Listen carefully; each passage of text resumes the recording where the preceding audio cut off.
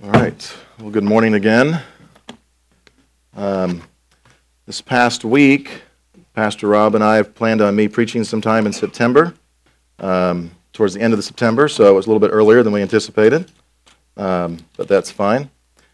I also had a breakfast then on Friday morning with Tom Noon, and it was a good time of fellowship. And we just talked and hung out, shared each other's stories, what was going on in our lives, right? And just based on the Holy Spirit leading in that conversation, as we shared with each other, I just got alone by myself for about an hour that afternoon and was able to write down the content of this message, the basic themes of it, an outline really, knowing that I was going to be preaching later in the month. So. Yeah, when I got a call late last night saying you're up tomorrow, it was great just praising God for that fellowship that we all need with each other. I'm excited about the young couples fellowship that Spencer and Lydia are going to be hosting. We need those times of fellowship. I mean, you guys are having taco night. You might even attract lost people. And the conversations that happen in our time with each other are important. Sometimes at a fellowship like that, just in the corners, two people are sharing what the Lord's been teaching them that week. Someone's sharing, they've been learning about Proverbs or something, and it challenges that person, and they're explaining what they don't understand, and it's a chance for us to just explain things together. So I absolutely praise God for His sovereignty and preparing all of us just to hear His word yet again today. Let me start out with a word of prayer again. Lord, we're going to be talking about prayer today, Lord. And I pray that each of us, as Jamie said, would leave changed, would be drawn closer to you, would certainly be challenged in our faith and in our own prayer lives. That you would grow us closer to you in this discipline of prayer and our understanding of prayer and our trust in you and in our intimacy with you as well. We pray this in your name. Amen. So if you were to be asked what is the most difficult basic aspect of your faith, what do you think your answer would be? What is the most difficult aspect of our faith? And for many of us, it's going to be our prayer walk, our lives of prayer. We may think that the most difficult thing could be suffering, like we talked about last time, this basic of what do we do with the suffering in this world? But it's harder to listen to a sermon for an hour than it is to pray for just 10 minutes. And that tells us something about our restlessness and our inability to just be with the Lord and talk to Him.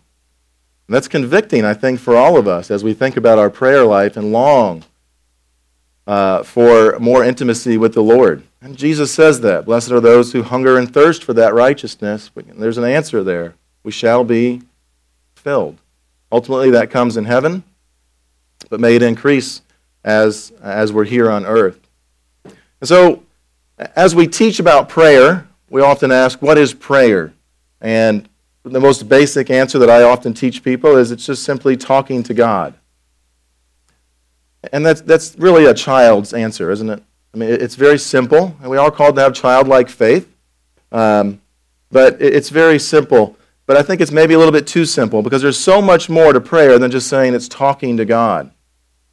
It seems that lost people can talk to God. We have examples of that in the Scriptures. So I think of that it's better defined, as we get a little deeper into prayer, as the aspect of having intimacy with the Lord. Prayer as communing and fellowshipping by faith with God. Prayer as communing and fellowshipping by faith with God is our intimacy with Him. And of course it is by faith that we commune with Him here on earth. That's an important aspect of prayer because in heaven there will be no faith, there will be no hope. Faith will be sight, hope will be realized. There will be no prayers of faith offered in heaven. And faith is important, and I think it's important also to know that when we pray, that in one sense it doesn't take much faith to believe in God. It doesn't take much faith to believe in God. Jesus says, how much faith does it take? Mustard seed, one of the smallest seeds around. I think it's helpful to understand that in the sense that just like it doesn't take much faith to believe in the wind, it's there. You feel it, you see it, you acknowledge it. Maybe you're especially going to acknowledge when the wind is there, when you're walking against it, right? You walk against the Lord and you'll know that He's there. Or if you sit long enough to just listen to Him, you'll see it. And if you're humble and honest with yourself, you acknowledge God does exist.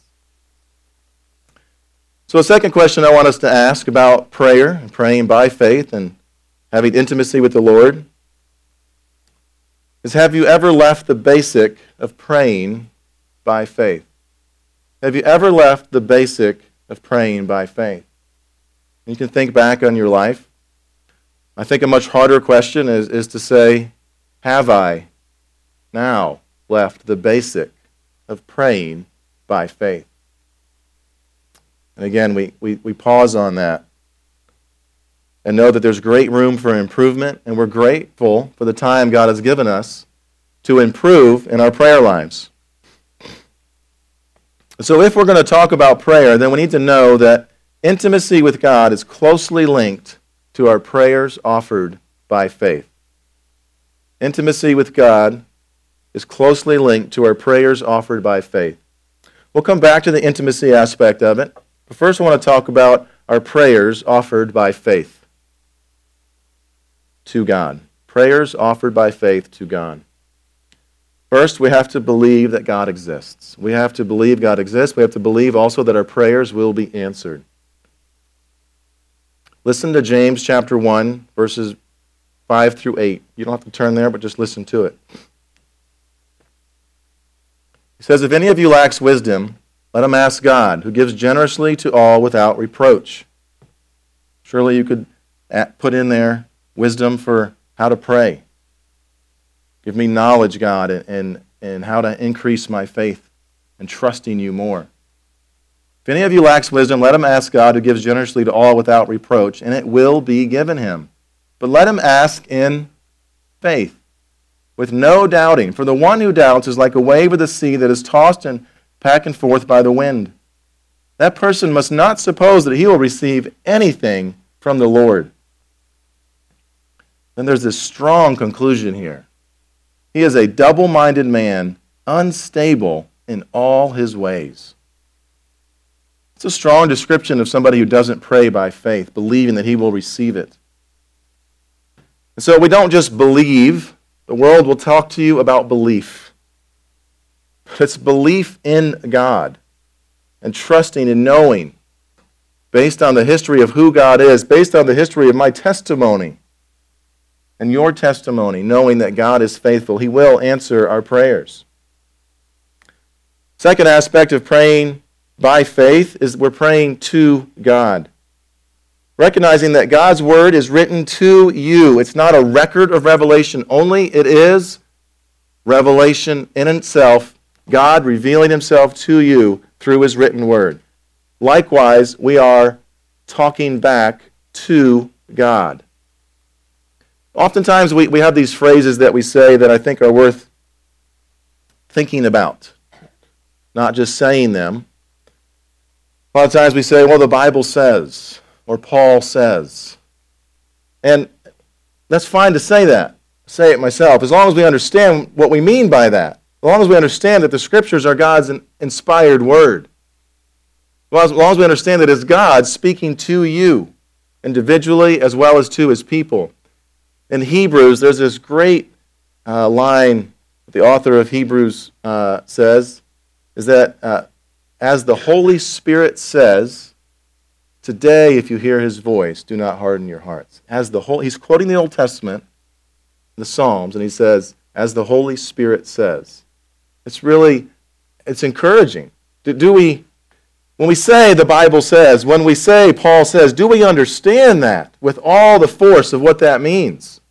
That the authority of Christ was given to the apostles, and it's written right down here as the authority of the church, and it's given to you, and as the Holy Spirit says.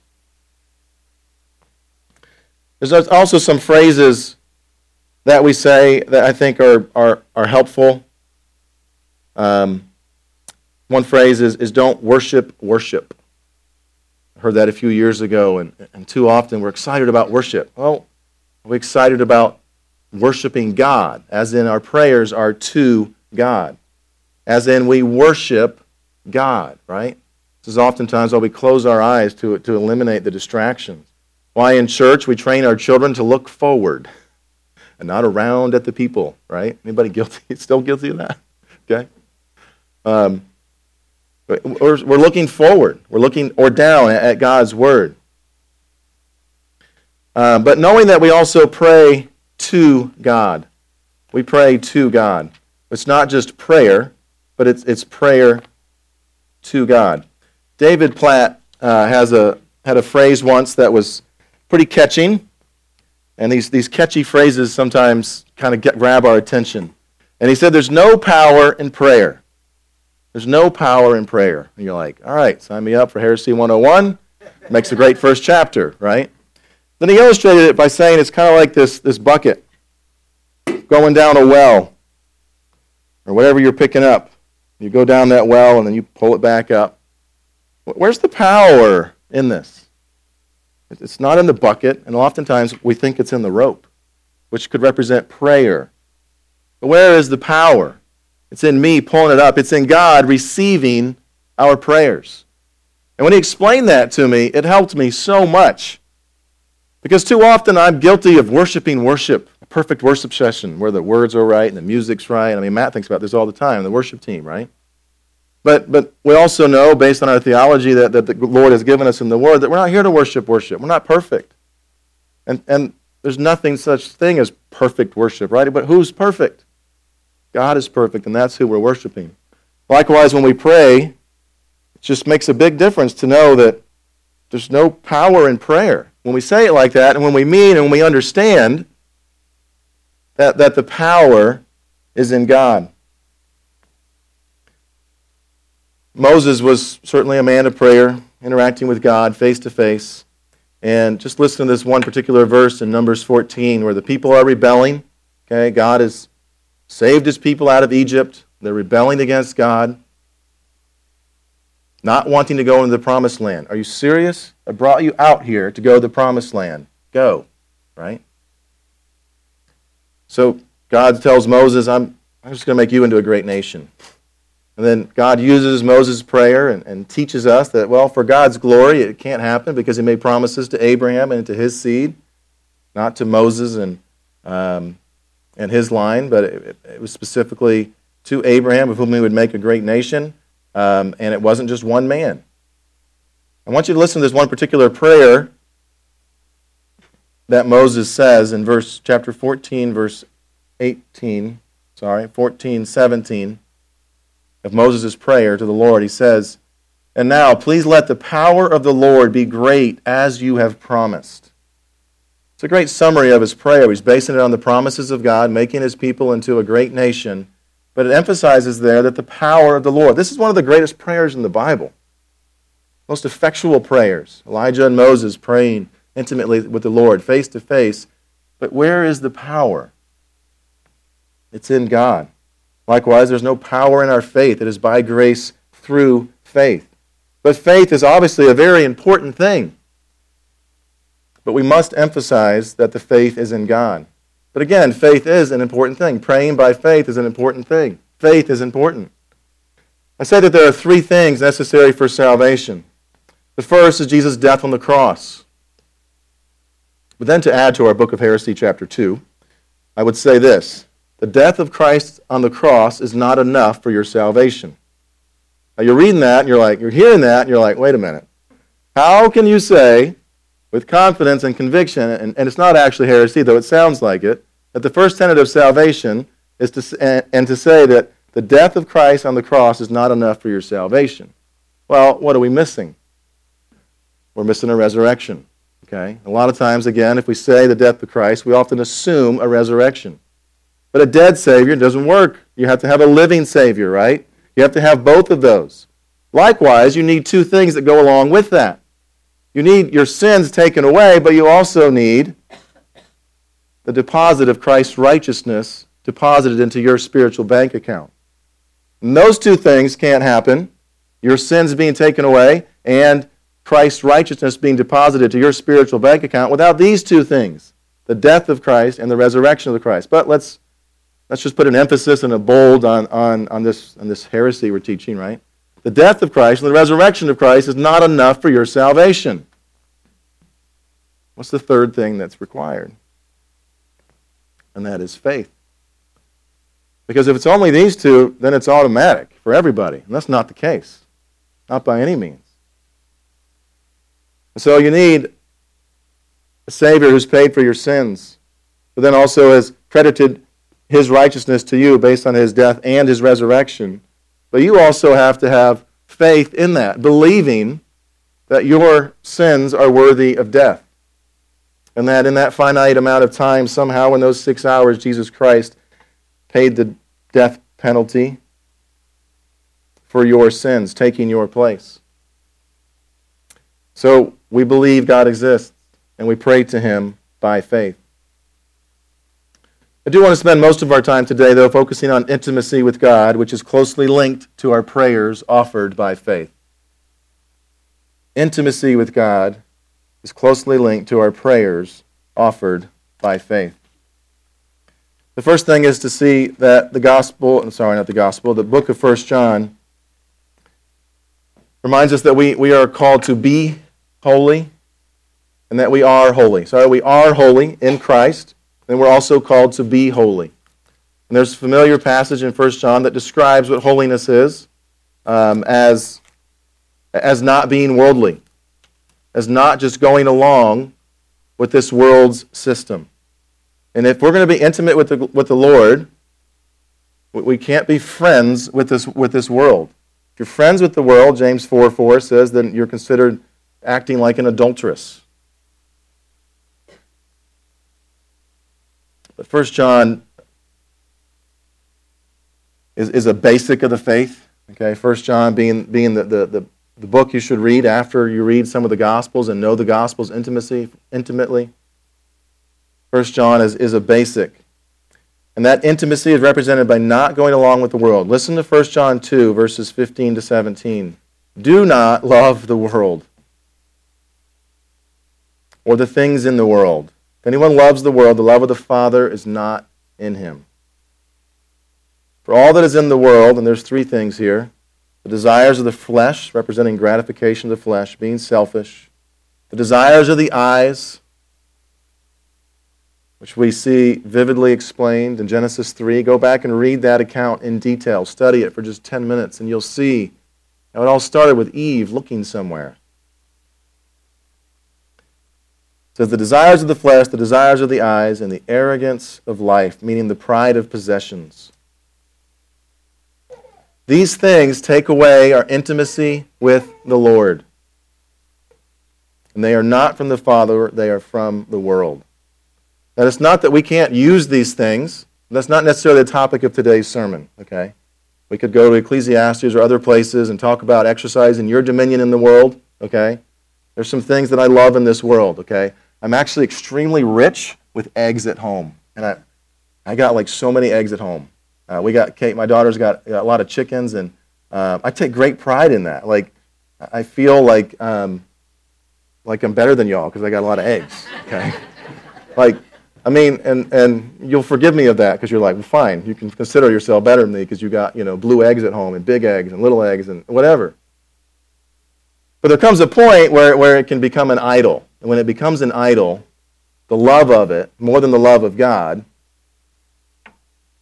it destroys our intimacy with Him. Because what are we called to seek first? Jesus' first public sermon, Sermon on the Mount in Matthew 6, seek first His kingdom, His righteousness. All these things will be given to you as well. Verse 17, the world is passing away along with its desires. Whatever does the will of God abides forever. And so if we're going to have intimacy, we've got to have holiness, which has a two-part definition, being set apart and pure. Set apart and pure. The opposite of that is worldliness. If we're going to have intimacy with the Lord, we've got to understand the basics of the gospel. We've got to understand the basics of forgiveness of sins. We've got to understand the basics of what 1 John talks about in confessing our sins. And then God who is able to cleanse us of our righteousness. Remember talking to somebody once, secondhand story of somebody who didn't want to go to church on Sunday because they had sinned so much that week. And I'm guessing it's not as much as that they sinned as much as that they weren't willing to give it up, right? We come to church every week not because we are great sinners, wanting God to correct us of that, wanting God's Spirit to convict us of that. So we've got to have a solid understanding of confessing our sins to the Lord. Kind of a rabbit trail that I didn't have time to explore, and I think is probably very complicated. Intimacy with the Lord. I'm curious what that looks like in the Old Covenant versus the New Covenant, because we see that Moses is a man of prayer. We see at the conclusion of James that Elijah is a man of prayer, but it says he has a nature just like ours. Those men seem to have prayed face to face with God. But I'm in the New Covenant. I have the Spirit living inside of me, not just with me. So it seems that our prayer lives should be greater than those men somehow. I don't understand that full difference, but it's kind of a side note. Because it says that Moses prayed to the Lord face to face. And if I'm a New Covenant Christian, if the New Covenant is better than the Old Covenant, which Hebrews tells us, how can I pray better than face to face with God? I guess the answer is by faith, right? By faith, recognizing it's not a text message, it's not a phone call, it's not FaceTime, but realize that I have access to the throne of God through Christ, through the Spirit. Kind of a side note, something I'm kind of wondering about, but truly believe that the New Covenant is better than the Old Covenant, and that it should affect our prayers somehow. Hopefully we can grow into that somehow. There's a strong verse dealing with intimacy in 1 Peter 3:7, where it's talking about the relationship of husbands and wives.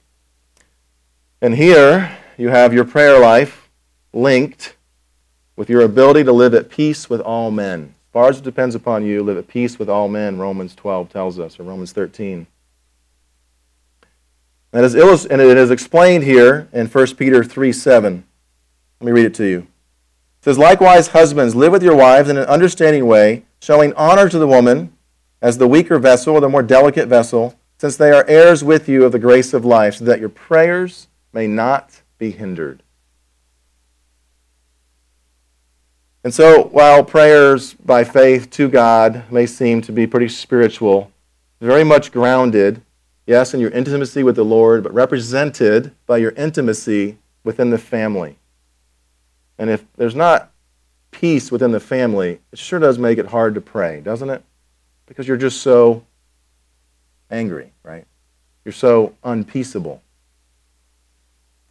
And so my goal is here not to go through 1 Peter 3:7 and see how husbands are to live with their wives in an understanding way, showing honor to the woman as the more delicate vessel or the weaker vessel, but knowing that they are heirs with you of the grace of life, that the ground at the foot of the cross is level.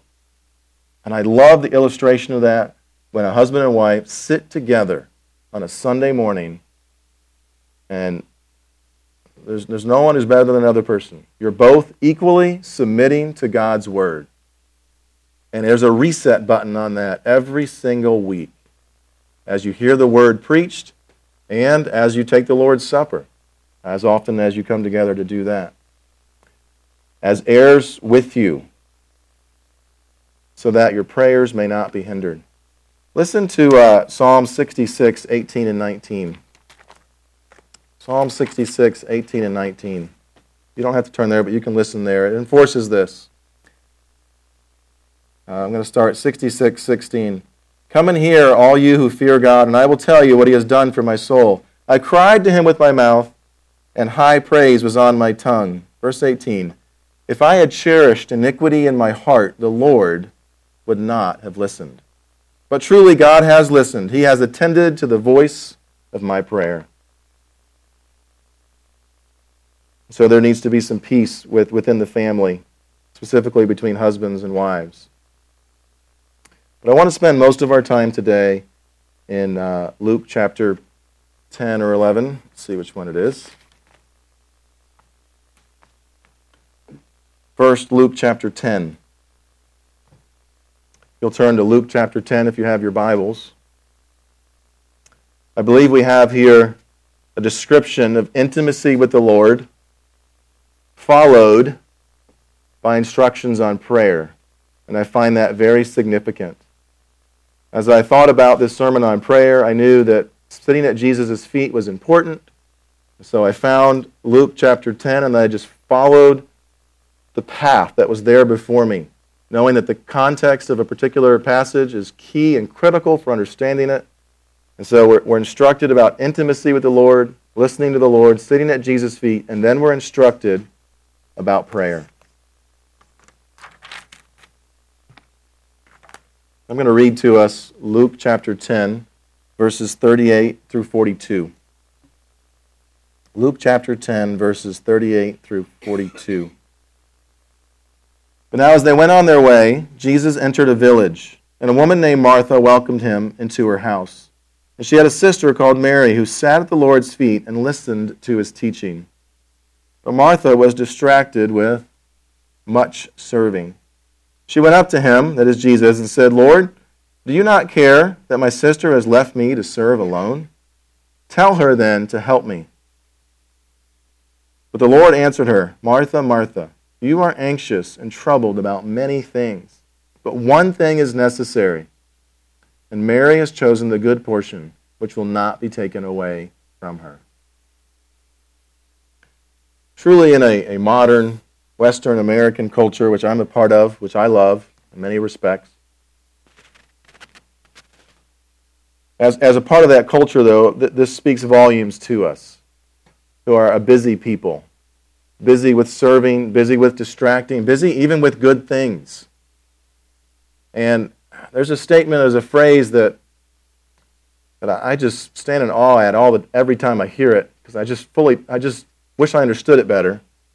That the good is the enemy of the best. The good is the enemy of the best. Was Martha doing bad things? No.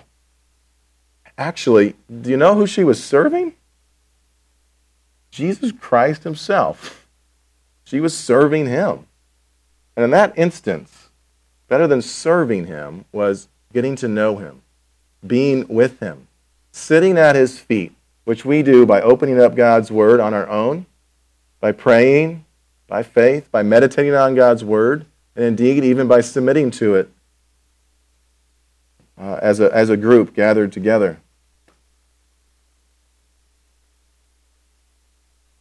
It seems like a pretty self-explanatory passage, doesn't it? And we should ask ourselves, may the Holy Spirit guide you in answering the questions that are being prompted to you in this passage. Am I sitting at Jesus' feet? Am I distracted even by good things? But it then does add that her attitude is one of anxiety and being troubled. One of anxiety and being troubled. But as Jesus spoke to Martha very clearly, he also speaks very clearly to you as he guides each and one of us every single week of our lives. He will convict us of our sins. He will guide us into the path everlasting. And he will keep us on that narrow path. I take such security in knowing that I'm on that narrow path and that I'm still there. That I plan to be by faith till the day that I die. That'll only happen as God's word is a spotlight into my soul. With the word of God in front of me and the Spirit of God inside of me, I can walk by faith through anything in life.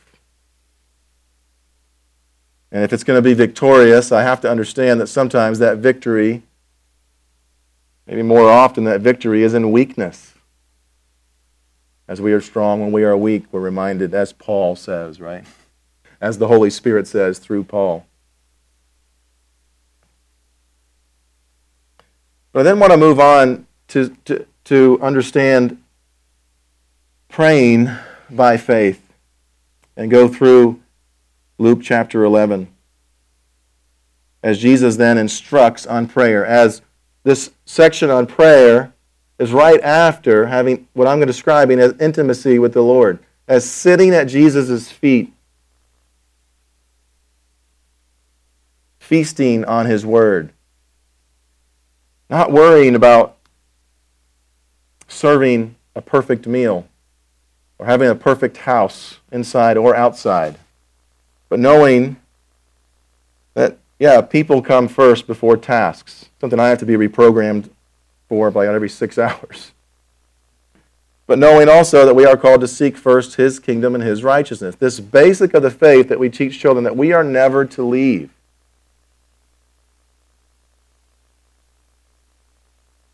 And so we see here that in chapter 11, verse 1 of Luke, Jesus was praying in a certain place, probably a particular place. He probably had patterns of prayer. When he finished, one of His disciples said to Him, "Lord, teach us to pray as John taught his disciples." So Jesus proceeds to give him a truncated version of the Lord's Prayer. We went through a few months ago. You could find it also in the Sermon on the Mount, Matthew 7, I believe. But notice here that Jesus teaches them here. He gives them words to pray, but all along He's already been teaching them, right? They've already heard the Sermon on the Mount. This probably isn't a version from the Sermon on the Mount. This is Jesus teaching them again. Just like we need to be taught things over and over again, sometimes basic things. But how was He already teaching them to pray? What was He just doing? He was praying. They were observing His life. They knew to be men of prayer as they spent time with Christ. They saw that He was constantly praying. In fact, His pattern of prayer and worship and intimacy with God was so familiar that that's where Judas knew he would be. In order to betray Him, he knew he'd be in the garden doing what? Praying. Where he went, as was his habit. So we are indeed disciples of Christ. We do follow Him. And if anybody follows us, we say, as Paul says, "Follow me as I follow Christ." It gives them the Lord's Prayer. Not my intention to go over that today. We went over that previously. This is a truncated version of it, just a little bit shorter. So it's okay to just pray one phrase of the Lord's Prayer. You don't have to pray the whole thing every time, right? Then he goes on to explain, as we read earlier, someone knocking at the door, someone persisting. The primary point here isn't to delve necessarily into all the details as much as it is to see that we are to be persistent in prayer. We are to keep on asking. Now, that doesn't mean there are some things that we don't stop praying for. Okay, there are some things in our lives that we may have gotten an answer from the Lord. We may have been satisfied with His answer of no. Paul prayed 3 times for one particular thing. You let the Spirit of God lead you in that, but here the point is, don't give up in praying for certain things. Because it says here, to ask and it will be given, seek and you will find, knock and it will be opened to you. Everyone, in verse 10, everyone who asks receives, and the one who seeks finds. Doesn't this remind us of what we read about in the beginning of James? Ask, believing that you will receive it. To the one who knocks, it will be opened. And then he says that God is good. How much more will your Heavenly Father give the Holy Spirit? Matthew says, in the version in the Sermon on the Mount, it's good gifts. But the contrast here is us who are evil. Isn't it interesting that he describes us as evil here? Why would you describe a father as evil? Even though he's evil, he's giving good things to his kid, right? Well, again, the foundation of the Scriptures is, of course, Genesis, maybe especially the first 12 chapters or so. And the bookends of the flood contain these phrases that describe man's heart and his thoughts as continuously evil, before and after the flood. It's described there. I think it's there to say that, yes, God has limited evil, like we talked about last time, and God limiting our suffering. And although the flood has happened, although God has limited evil, He's destroyed this plan of them building... I'm sorry, that's later. We talked about that in Sunday school, not the Tower of Babel. Every man was living long. He was living 800 years or more. He had 800 years to do evil. And man's heart is still evil, but how long does he have for evil now? Just 100 years on average, right? 80 years, however long the Lord gives us to live. But God has limited that evil. Of course, especially He's limited that evil in the cross. We went over some of those details last time. But knowing that there's still evil in our hearts.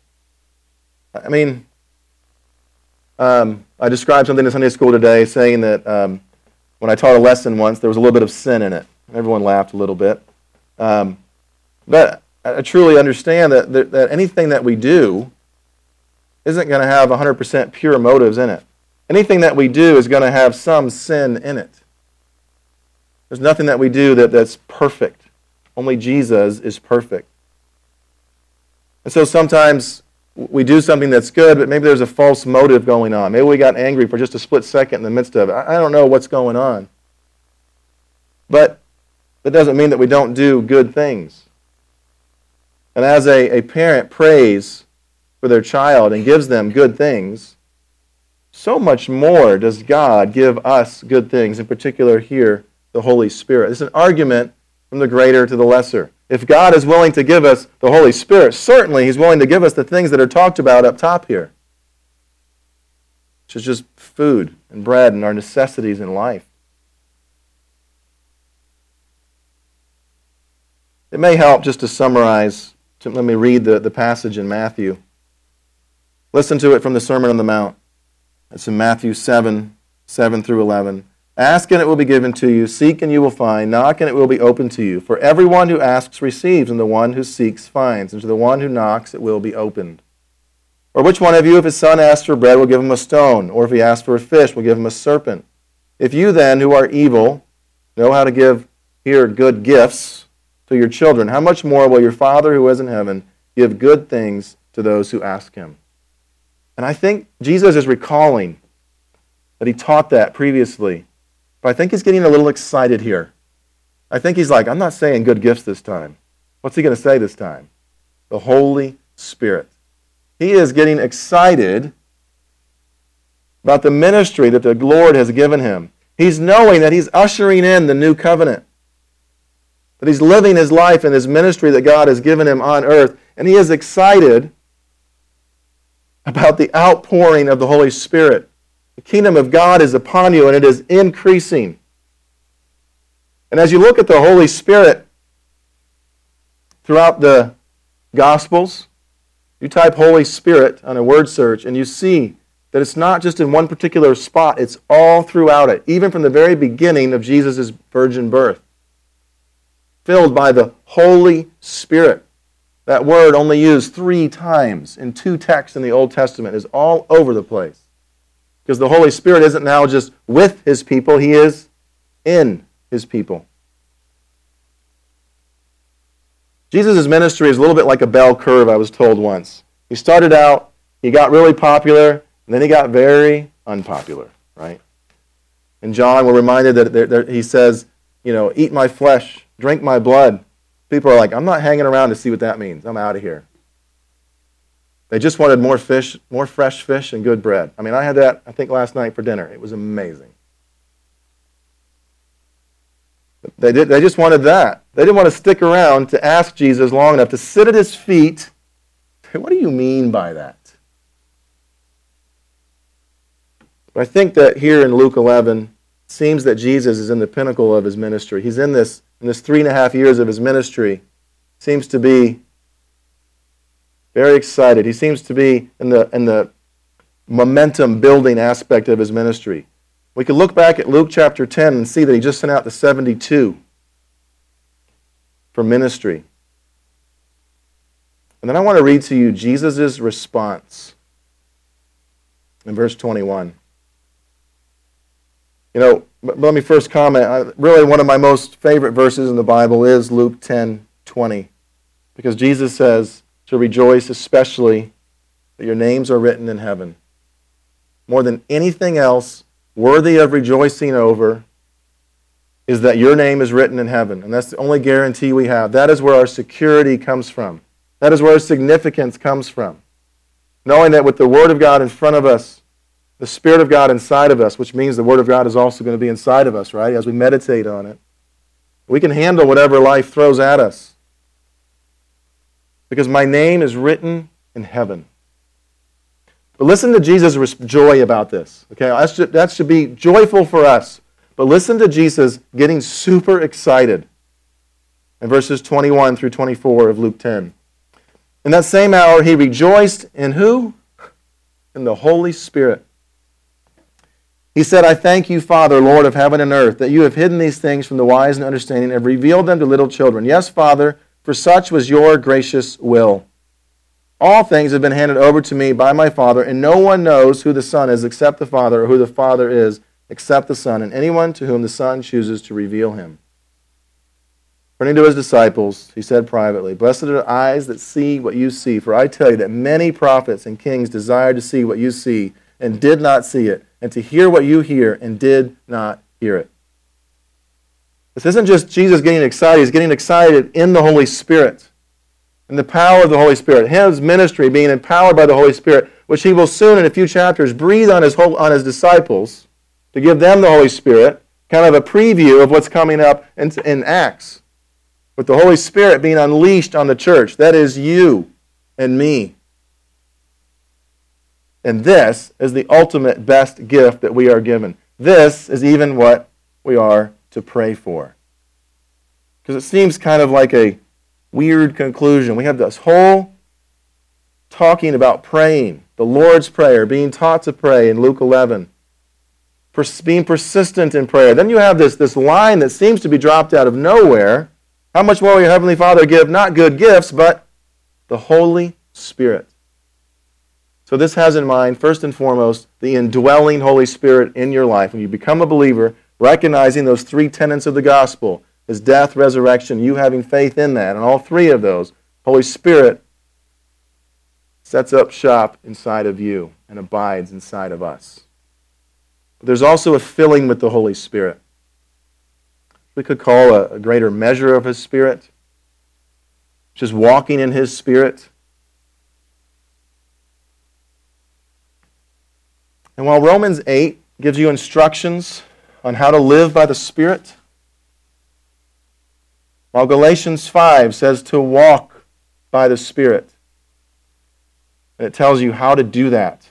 It's giving you instructions. Here, in Luke 11, we are to pray for the Holy Spirit to guide our lives. And that's the emphasis here, this balance that, yes, you have a responsibility to walk in the Spirit. You have a responsibility, according to Galatians 5 and Genesis 4. You have a responsibility to say no to sin. There's all these instructions and this truth that is so necessary. You have a responsibility to walk in the Spirit and to use your spiritual gifts in the local church, in the kingdom of God. And those instructions are given in Romans 8 and Galatians 5. But here, we're praying for the good gift of the Holy Spirit, for his anointing and his guidance. And it's helpful as we talk about God leading us and guiding us, it's helpful to use those particular phrases, that God led me, as opposed to saying God said to me, okay? If you want to say God said to me, I think we know what you mean. You read God's word and God led you, right? We don't mean that there was an audible voice and that God said to you, right? God said to you. How does God speak to you? There's one answer in the Word. Maybe it's a phrase, the Word of God in front of you, the Spirit of God inside of you, okay? That doesn't mean that the Holy Spirit's not going to lead you into one particular ministry or another, or in the details of your life that you're praying about. But we really can't say that God said to me as opposed to God led me. He led me by his Spirit. He guided me by his Spirit. But, sometimes maybe we could even say, did God speak to you about that? And sometimes somebody says, no, it was stronger. Because God's presence is there with you as the Spirit abides inside of you. That's a crazy statement. To be able to say, well, no, God didn't say it. It was stronger than him saying to me. Because his presence is here with me. Let's finish our time by looking at John chapter 16. Seeing how Jesus, being excited about the Holy Spirit, is now teaching about the Holy Spirit. This is whom we are to pray for his, certainly for his anointing, for his filling, for his guidance, and depending upon him. And based on John 16, 7 through 15, I hope you'll be encouraged by being told that the Holy Spirit is your primary teacher. That the Holy Spirit is your primary teacher. Why do we say the Holy Spirit is your primary teacher? Well, He's the one that wrote the Word. He's the one that inspired the Word. He's the one that interprets it for you. And how are you ever going to understand the words of Jesus if you don't have the Holy Spirit inside of you? And so the words in red are helpful just to see who's talking, okay? But some Bibles don't have the words in red so that you don't get confused and think that the words in red are more important than the words that are written in black. All of God's Word is all of God's Word. The words in red are not more important than the ones in black, okay? The Holy Spirit is our primary teacher.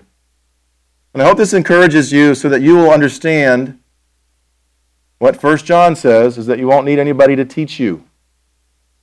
It doesn't mean there won't be pastors and teachers and parents in your life, but that the Holy Spirit is your primary teacher with the Word of God in front of you. And most of what I've learned in life, nobody's taught it to me. I learned it by reading God's Word, spending time in it for myself. That doesn't mean I've had great teachers who have guided me. And maybe their 25% of teaching is awesome. But who's taught you what you've learned? You've read God's Word. Who is your primary teacher? The Holy Spirit. You have the ability to interpret God's Word. You have the ability to interpret God's Word based on the authoritative presence of the Spirit of God within you, who leads us to the words of Christ and to access to the Father. Listen, Jesus' strong words in John 16, verses 7 through 15. Nevertheless, I tell you the truth, it is to your advantage that I go away. For if I do not go away, the Helper will not come to you, that is, the Holy Spirit. But if I go, I will send him to you, and so will the Father, we learn other places. And when he comes, he will convict the world concerning sin and righteousness and judgment. Concerning sin, because they do not believe in me. Concerning righteousness, because I go to the Father. You will see me no longer. Concerning judgment, because the ruler of this world is judged. I still have many things to say to you, but you cannot bear them now. He's going to be sending them later by the Holy Spirit. Jesus couldn't teach everybody at one time on earth. He was physically limited in his capacity right then and there. He couldn't be everywhere at once in his bodily form. But he ascends to heaven, and the Father and the Son, 50 days later, send who? The Holy Spirit. 10 days later, 50 days after the resurrection.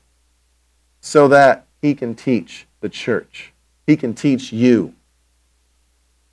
Verse 13, when the Spirit of truth comes, he will guide you into all truth. John 14:26 says he will teach you all things. 14:26. He will teach you all things.